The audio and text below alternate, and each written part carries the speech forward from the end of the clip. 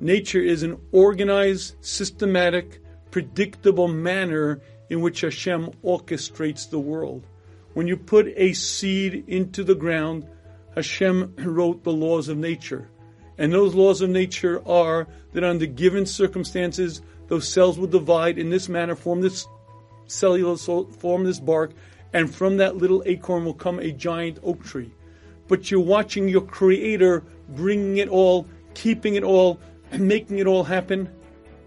And when you see Mother Nature, what you're seeing is a thin disguise. You're seeing the veil.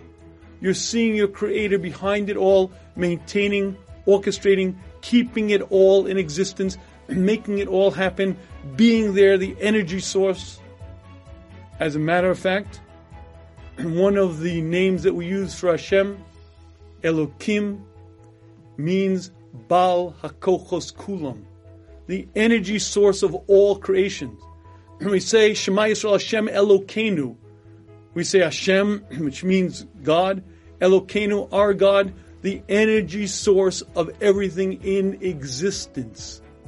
Because that's what Hashem is. Hashem is the creator and maintainer of everything in existence.